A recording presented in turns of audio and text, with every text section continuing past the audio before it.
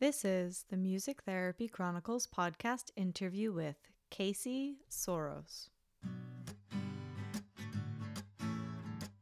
I think if we look at our clients more from the perspective of not necessarily the trauma, we don't even need to know what the experience is or was, but the idea that their body is simply stuck in a survival response, and it's therefore manifested into these different symptoms that we, call bipolar, or that we call schizophrenia, or whatever.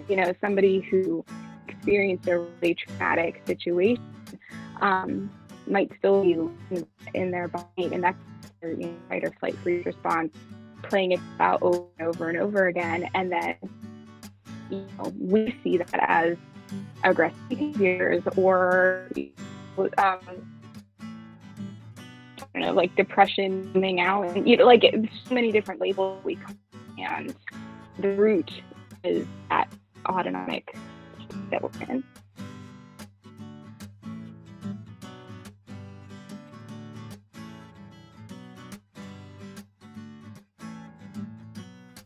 You're listening to the Music Therapy Chronicles, a podcast about music therapy from a variety of perspectives.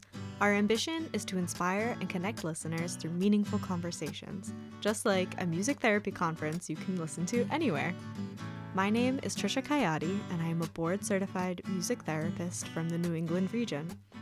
If you like what you hear, join our group on Facebook and share your own insights and thoughts about the episodes. You can also connect with us on social media and online at Music Therapy Chronicles.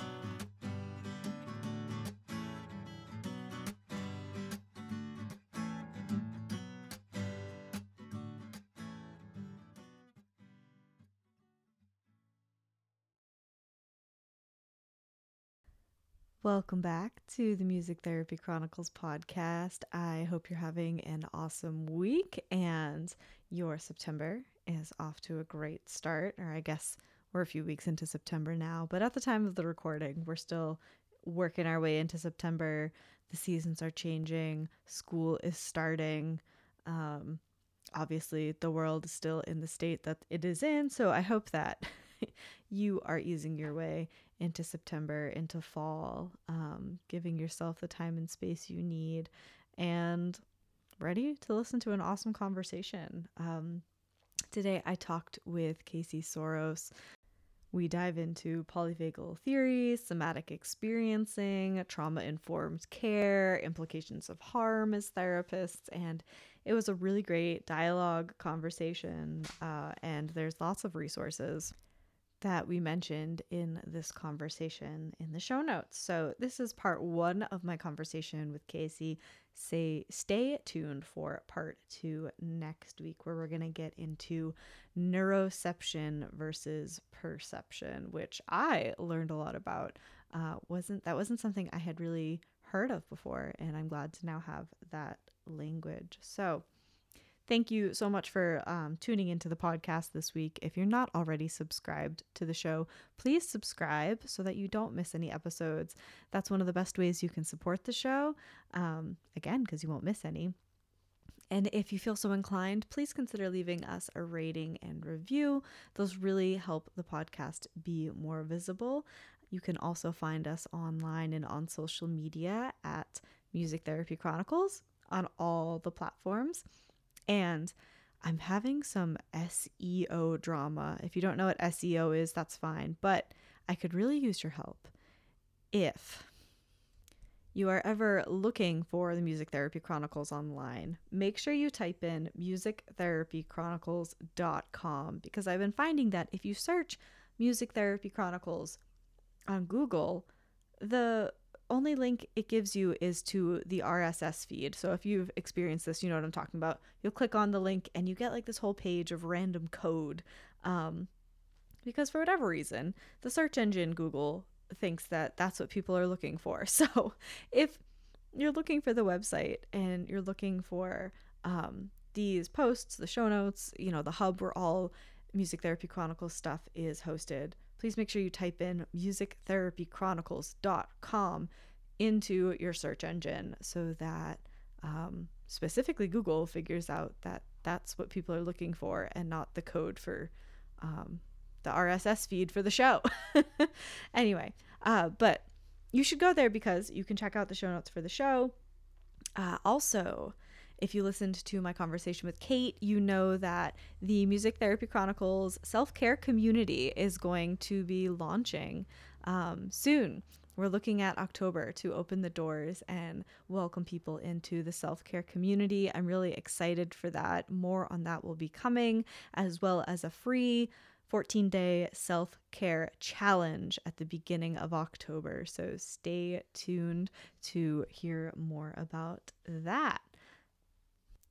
Other ways you can find more Music Therapy Chronicles content is to join our group on Facebook, to become a patron on patreon.com, subscribe to the newsletter on the website. That is musictherapychronicles.com. Please don't search it in Google because it'll just continue to confuse the search engine. Yeah, the newsletter. I send out newsletters about once a month, just sharing what's on my mind and heart. There's sneak peeks into the show. There's discount codes on pod courses. You'll be the first to know about when the self-care community opens. I will have a link in the show notes to get on that wait list specifically, so you will be, again, one of the first people to know when that opens up. And yeah, overall, complete transparency, this is the first interview I have done in several months because we all know I took some time off in August and I batch record things. So all the interviews prior to that had been recorded a while back. So feeling a little rusty in front of my microphone, in all honesty, but hopefully it doesn't present itself in this conversation with Casey. I hope you enjoy it and you learn a lot, and I'll see you on the other end.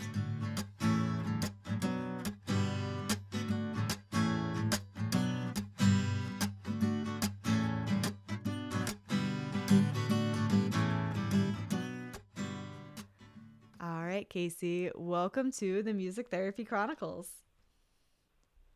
Hi, it's good to be here.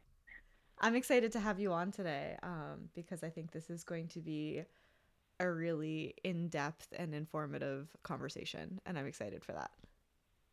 Yeah, I was just thinking before hopping on that I've always talked about this stuff like in the form of presentations and really formal professional settings, and this is the first time I'm getting to just like sit and chat with somebody, I think, about it. Like, yeah, I'm excited to just talk.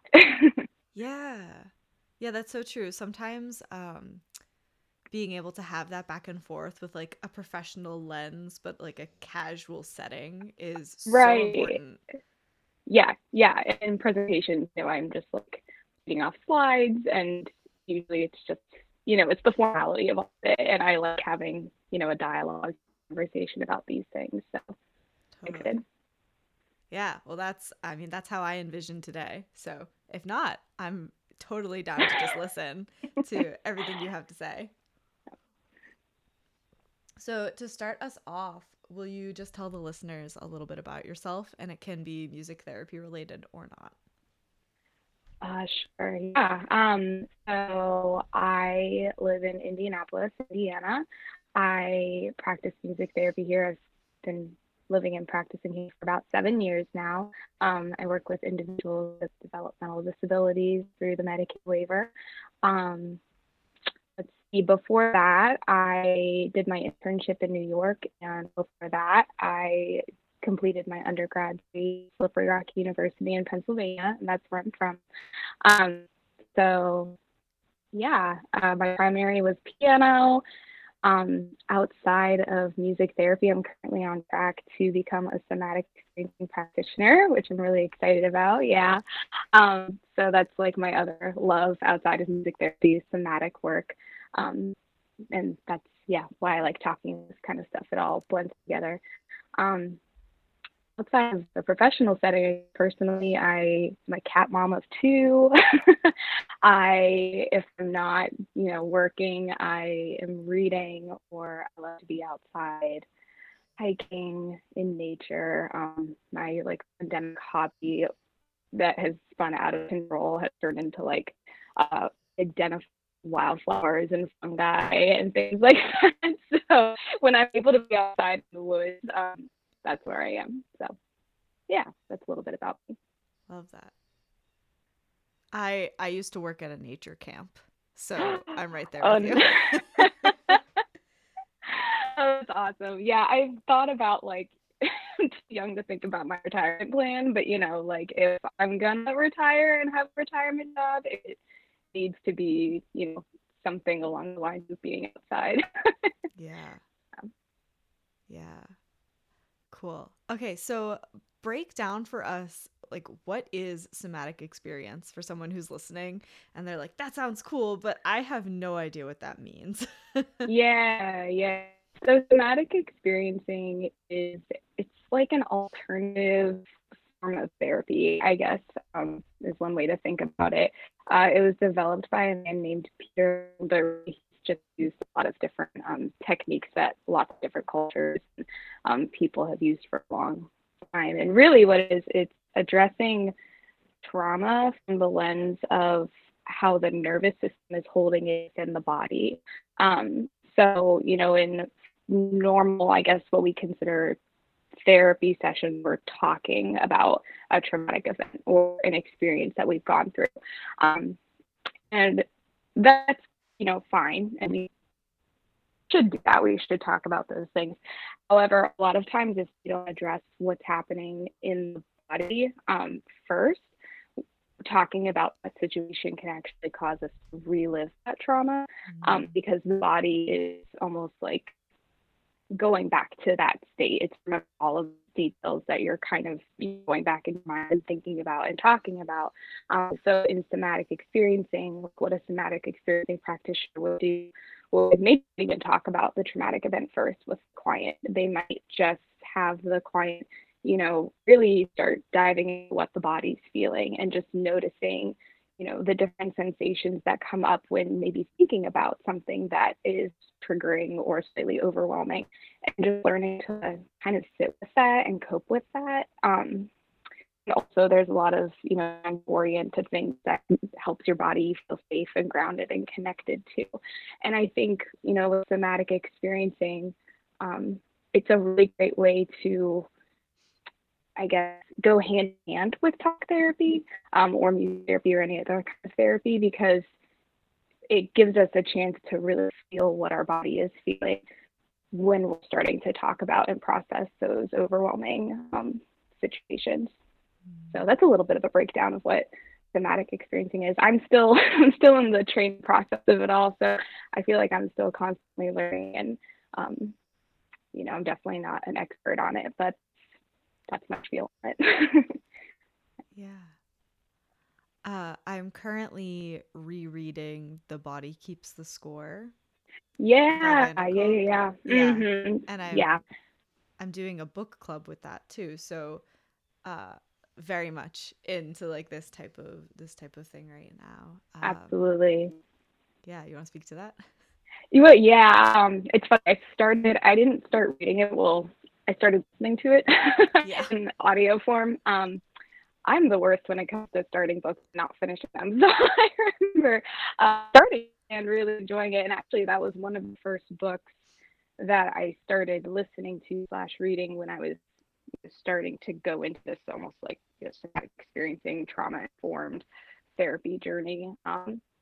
So yeah, it's so fascinating to me how bodies remember so much. And I think as humans we can be so rational and so logical. I know I am, and that was one of the reasons why I started going to this I guess experiencing field. It's like, why does our bodies do what they do? Why are they, they're so smart. They're so smart at keeping us safe and helping us survive.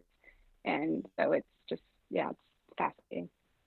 Yeah, I love what you said that our bodies are smart about keeping us safe, because the idea that's been floating around in my mind is he talks about in this book about um, helping his clients be safe in their bodies because their experience of trauma has indicated to their mind and body that it's not safe to be in your Mhm. body. So it's switching that we, there are these coping mechanisms, there are these things that the body does and remembers, but finding a uh, I keep using the word safe, but finding a safe way to remind the self that being in our body is okay and that's safe, Yeah. and then we can work through things from there. But you, like you said, you have to get into the body, you have to like acknowledge what sensations are happening and what's going Uh-huh. on, um, because otherwise if you're just talking through things, right, you could be triggering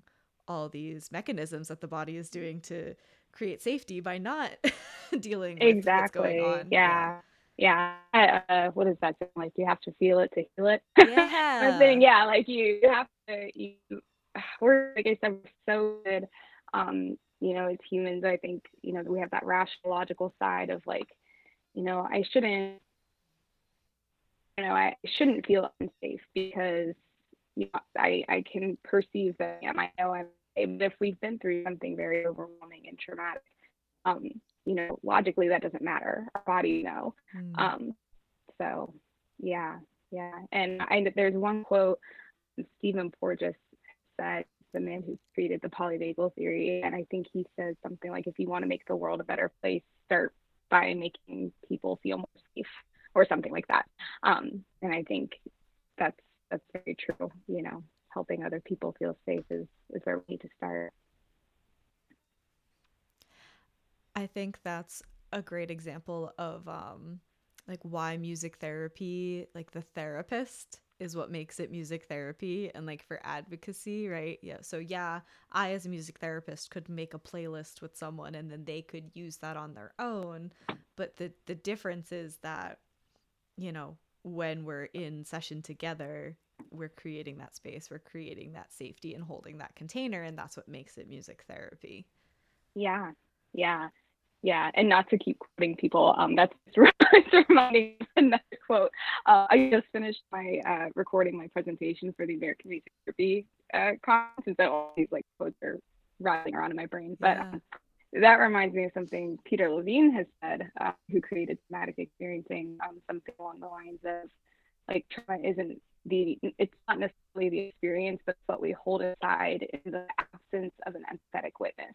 And Hmm. that idea of an empathetic witness, like we as therapists, we have almost this responsibility when we're with our clients to, allow them to experience what they're experiencing, when it comes to trauma, or whatever's going on for them empathetically, um, and kind of be that safe container for them, using music obviously, but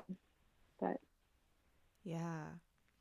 I feel like that's something I remind myself of because I have many sessions where I am working with students primarily who would be diagnosed with developmental trauma if that ever becomes an official diagnosis.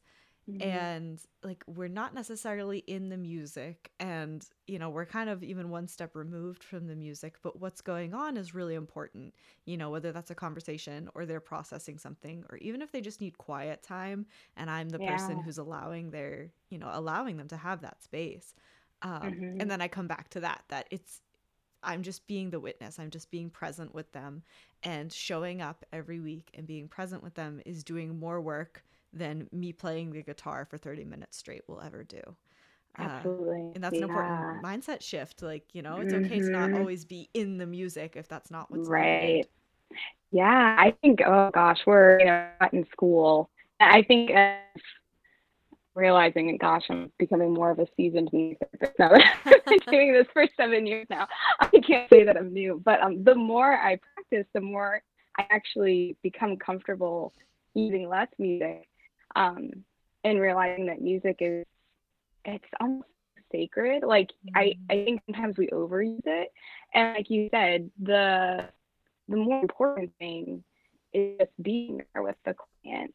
And it reminds me of, the concept of like co-regulating, making sure your nervous system is in a regulated, calm, safe state, that you, the therapist, are making sure you're checking in and finding your safety and connecting within your body. Mm. And you almost get to become like that safety anchor for the individual you're with, because our nervous systems communicate and connect with each other constantly, even though we don't. And so making sure that we're being mindful and present, and like I said, checking in with ourselves is really important. And I think that's more important than any song or musical skill you're going to bring into the session, because that's what our clients need, is that connection. Yeah. I at the beginning of that you said we overuse music, or we can overuse music, and I feel like that taken out of context could be such a controversial statement, Oh but it yeah. also like is such an important statement for anyone to hear. That's and I'm saying this for myself, when I'm in that silence or I'm in that discomfort of like, where are we going next? There's no music, what's happening? Um Mm-hmm. that reminder that like don't overuse the music, Trisha. Like, it's okay to be where we Yeah. are right now. Mhm. Yeah, Mhm. very good And I point. mean, music has pauses and silences in it. I mean, Mm, music isn't constant. I yes. think that's something that's not an original thought of mine. One of my supervisors told me that once, and I stole it. But it's so true. Like how terrible, honestly, would it be if there was a piece of music that never ended, or Mm, I don't know. If you really thought about it, come on now. So I mean, we need silence. Silence is so golden. It can be really, really healing, I think. And we don't like sitting in it, mm, especially as music therapists. We're bad. We're bad at just sitting in silence. So right. yeah, yeah. I so I don't know. I think it's an important skill to start adopting. And it's funny, when you sit in silence, then I think sometimes we use music too as a way to fill in that Mm, discomfort that we're feeling. And so mm-hmm. maybe, like as something to think about as we start this, when that discomfort starts coming up, when, oh no, there's silence, why am I uncomfortable with this? What's going on in my body? Why am I feeling nervous about this? Just starting to get just curious about those, maybe the sensations or the thoughts. Yeah. Yeah, I similar, you said a supervisor mentioned silence to you. I had in college my studio professor. So I played the clarinet. So my clarinet teacher in a lesson, and silence was the thing. And he was like, silence is what grabs the audience's attention, right? You Mm, could be playing, playing, playing, playing. And then when you stop, that's what's really going to grab them. And then the next thing mm, you do is what they're going to be most attentive to.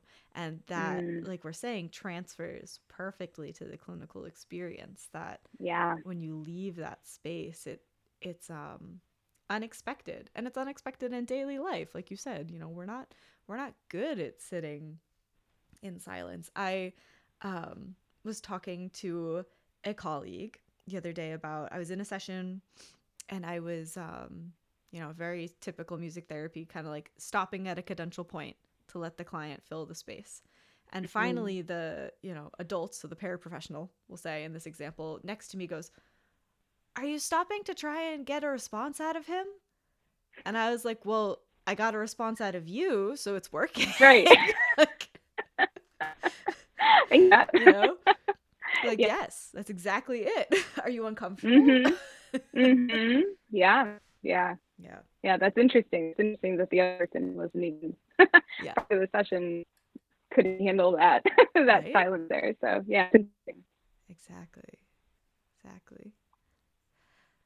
So, where do you want to take this from here? This is obviously a really broad topic. So, what's Oh on your heart and gosh. your mind right now? Um, I don't know, because this honestly wasn't. I had no expectations when when it came Cool. to where this conversation was going. So, um, where do you want to take me, Trisha? So, polyvagal theory. I read some of your stuff. I like think I'm getting a grasp of it. Like, help me understand the similarities and differences between polyvagal theory and somatic experiencing. Like, where's the overlap, but where's the divide? Okay. Yeah, yeah, yeah. So I think um, polyvagal theory is kind of at the root of what somatic experiencing is. Mm, I guess, but science, I guess, behind somatic experiencing. So, polyvagal theory itself was created by a man named Stephen Porges, who is his background is in neurobehavioral science. I think I know he's a very smart man. But yeah, it's become something that more are kind of adopting as a way to view and practice therapy, and then somatic experiencing has taken, I think, the science and the concept of polyvagal theory and turned into more somatic approach to therapy, like from a body perspective. So that's, to answer that question, yes, polyvagal theory is like the nuts and bolts of what somatic experiencing is. And really what polyvagal theory is, it's the way, a really full definition of it, it's how our autonomic nervous system basically is organized so that we as humans and mammals in general, it's how we connect to one another and again feel safe, but also how we respond to danger and life threat. So what's fascinating to me about the polyvagal theory, and it ties back to the idea that our bodies are just really inherently smart and safe, or smart and safe, are safe, really smart at keeping us safe, is that our bodies, sorry, my train of thought. Basically, our bodies, we do things automatically through the autonomic nervous system, things that we don't necessarily have control over. And that's the part about it that kind of fascinates me, is that when we perceive danger, our bodies automatically go into, this fight or flight freeze response pattern. And, that can affect our emotional health, our physical health, our mental health.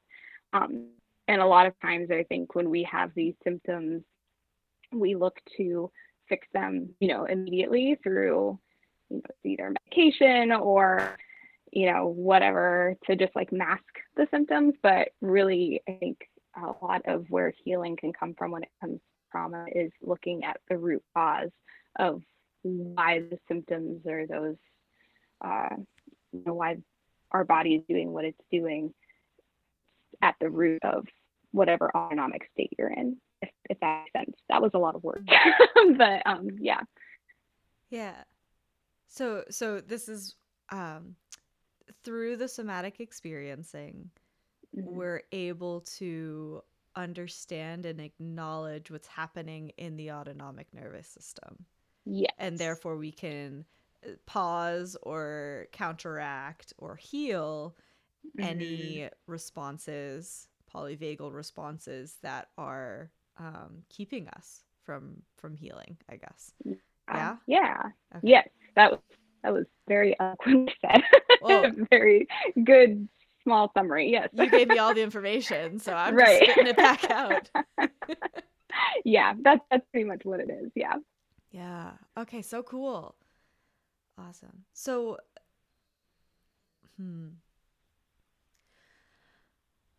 So why do you think it's so important for us as music therapists to be informed, be trauma informed, know about these practices and these clinical applications? Yeah. That's a loaded question. I feel like there's so many answers to it. So I'm going to speak just from my experiences, and I think this is what I think. I think everybody should be on some form of journey as a therapist to be more trauma informed. I think if we're not actively trying to learn more about what it means to be trauma informed, then really what it boils down to is that you could potentially be causing more harm in a session. And so as therapists, we have so much power that we don't even realize. I think most of us just have this idea of, we want to change the world, we want to be, these healers, and that's great and amazing. And I think a lot of us do great work with our clients.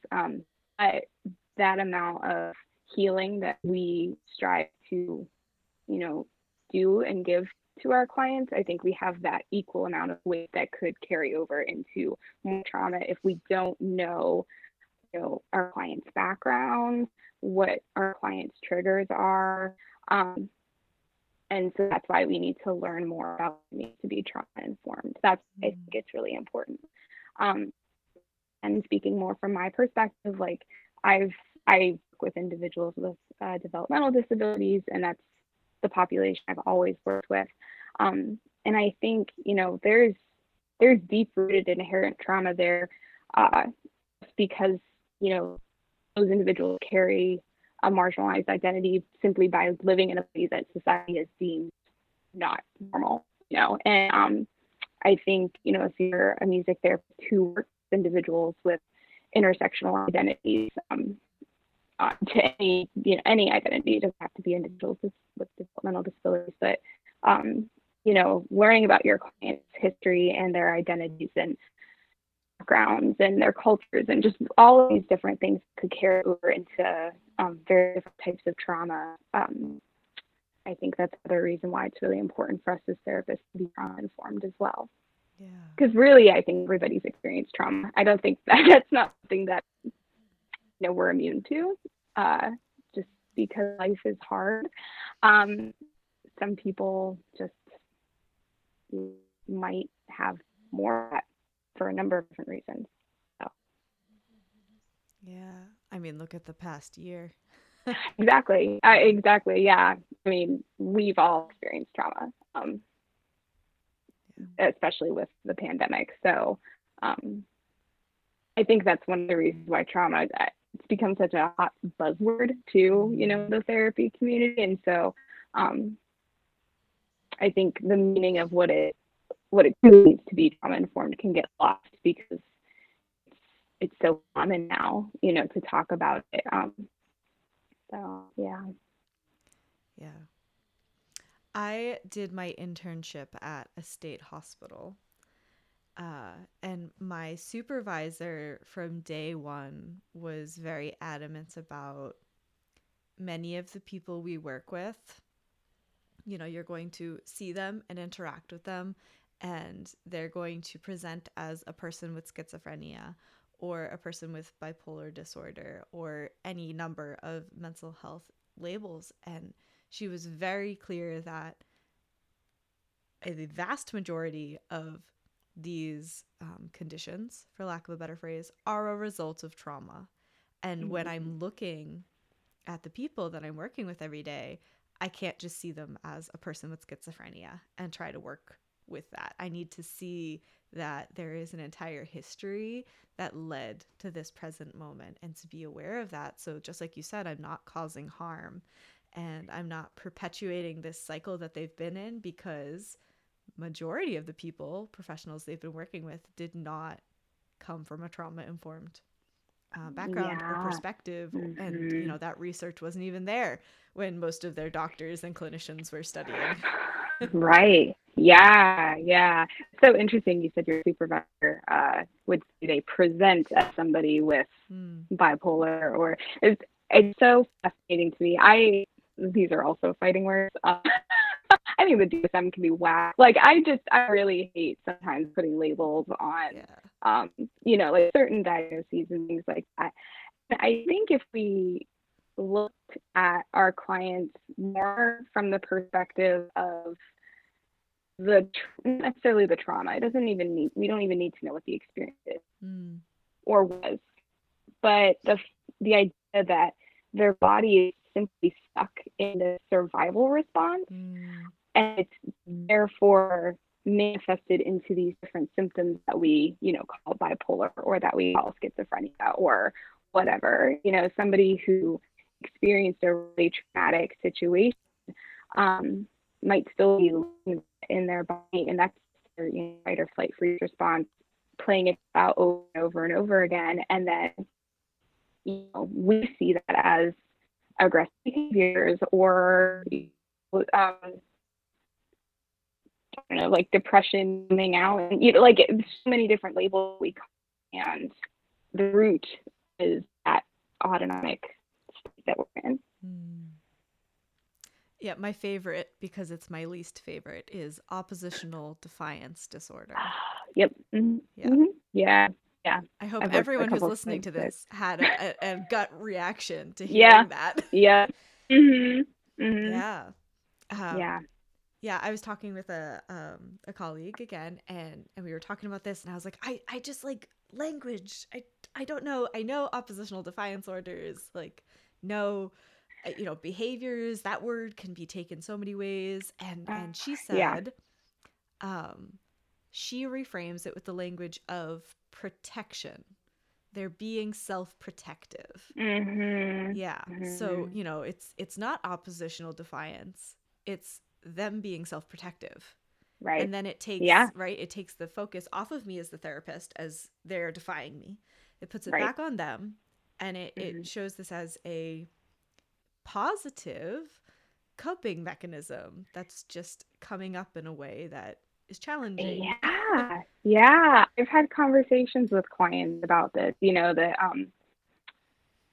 our, like I've said already, our bodies are so smart and Mm. so good at keeping us safe, and we'll see these behaviors as something that's bad, but really it's just the body's natural way of trying to live, Yeah. and it that can come out, in different ways that, like you said, it's labeled as oppositional defiance disorder or um, ADHD, Mm. whatever. It could be anything. Yeah. Yeah. Yeah. So like there's a couple clients I'm just thinking of currently, there's been a lot of shame around the different behaviors they've had in the past or that they currently have. Like, I don't want to be like this. I want to have these outbursts, or I don't want to have these things. It's like, I know you don't. Mm. Um, we're going to work on different ways to maybe not do that. But at the same time, your body's doing what it needs to do in order to feel safe right now. So kind of like trying to shift that away from shame and more like, I don't know if it's gratitude or whatever, Yeah. but I think that's another step in healing trauma is to stop judging our bodies so much whenever it is trying to keep us safe, Yeah. because we do that a lot. So. Yeah. How powerful to, like, okay, so I'll put myself, I'm in a kid's body. I'm having these outbursts, like, and when I finally come down from it, I'm like, I am so ashamed of what I'm doing. I can't believe I did that. I'm upset with myself. I am angry with that part of myself. I don't Mm-hmm. understand it. And because I have all of this tension against um that part of me, I don't look at it and I don't address it. And so for an adult to say to me, "Hey, this is like you trying to protect yourself," then I can look at that with a loving lens and say, Mm-hmm. I don't like outburst Trisha. I don't like her, but I see her as protecting me. And so how can I Yeah. work with her? How can I Mm-hmm. see when she comes into my life? So something in my day has really upset me, and like outburst Trisha is coming. But Casey said Outburst Trisha is just trying to protect me. And I know that I'm Mm-hmm. safe because I've done my somatic experiencing.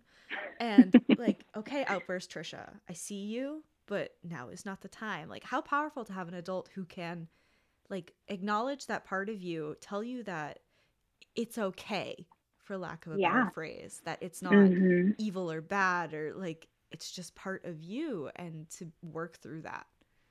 Yeah, yeah, 100%. And I feel like I've been a couple different places as a music therapist, and I've seen both sides of it. I've seen clients have outbursts or have their moments, and then immediately, it goes into that like bit more of a reward and punishment style kind of thing, where I'm Mm, like, oh, that's not, we're not really addressing the root problem here. But and yeah, on the other end of the spectrum, when you address it from a really kind, empathetic lens, where it's like, you know what, it's okay. Like that was just my body's way of protecting me.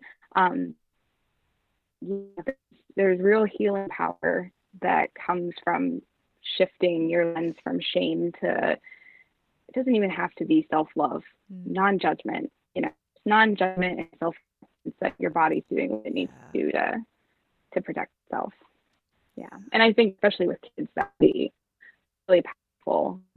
They're still learning about their own bodies. Yeah. I want to tie that back to harm. Obviously, I have conversations with people a lot because I keep saying I was talking with a colleague, but I was, and she was saying she's working with a kid who's new person, new student, who had previously worked with a music therapist, and in session, he had a frustrating moment, and when he came down from it, he said, "You're gonna send me home now." And she was like, "Well, what do you mean?" And it came out that that's what the previous music therapist would do. He would be frustrated, he would get upset, and then he would be sent away. And so, how important that this new therapist is trauma informed, recognizes that moment for what it is, and then we get into rupture and repair, right? So she's repairing the relationship, saying, "No, I see that part of you, and I'm not going to send you away." Right? Because I don't see it as oppositional defiance. I don't see it as XYZ. I just see it as, hey, like, you needed to process that the way you did, and now we can take 2 more steps forward today. Yeah. And that's an important part. Going back from to a polyvagal perspective, as a therapist, when we have a client who maybe is stuck in a fight or flight or freeze response, our goal is to try to create more cues of safety within the therapeutic setting and resolve those cues of danger that they might be experiencing. And so trying to bring that client back to a state of everything, even though maybe, okay, sure, not everything is okay, but in this moment, everything is okay. And you're co-regulating and you're offering that safety and connection with that person. That's what's going to really start helping the autonomic system find safety again. The more we can offer that to our clients. So yeah, that's amazing that she did that to him. Yeah. How awesome that we get to do this job. Right. We get to be witness to those very dark moments that people experience, and we take a deep breath with them and then we move forward. 100%. Yeah.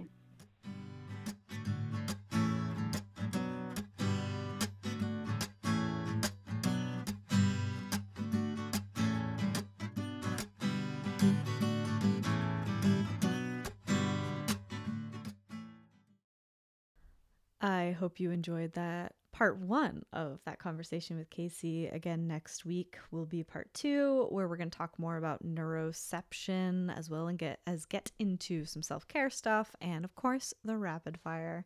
I love the rapid fire questions. I hope you do too. So stay tuned for that next week. As always, thank you for taking the time to listen to the show. So appreciate your support. If you are looking to get CMTEs for listening to podcasts, you can check out the pod courses available from MTPC. That's the Music Therapy Podcast Collective, and you can find all the pod courses housed there. That's at mtpodcastcollective.com. I think there are currently 7 pod courses up. More are in the works, and it's a great way to support the shows you love and also get some CMTEs for listening to podcast episodes. Don't forget to subscribe to this show if you haven't already. Find us on social media at Music Therapy Chronicles. Get on the wait list and the newsletter for the self-care community. I hope that you're feeling excited about that. If you have no idea what I'm talking about, go back a couple episodes to my conversation with Kate on self-care and community, and stay tuned for the self-care challenge coming up. There will be a lot more information during that time too. That'll be in the beginning of October. If you or someone you know is interested in being on the show, let me know by sending an email to hello@musictherapychronicles.com. This week's quote comes from Adrienne Marie Brown. I touch my own skin, and it tells me that before there was any harm, there was miracle.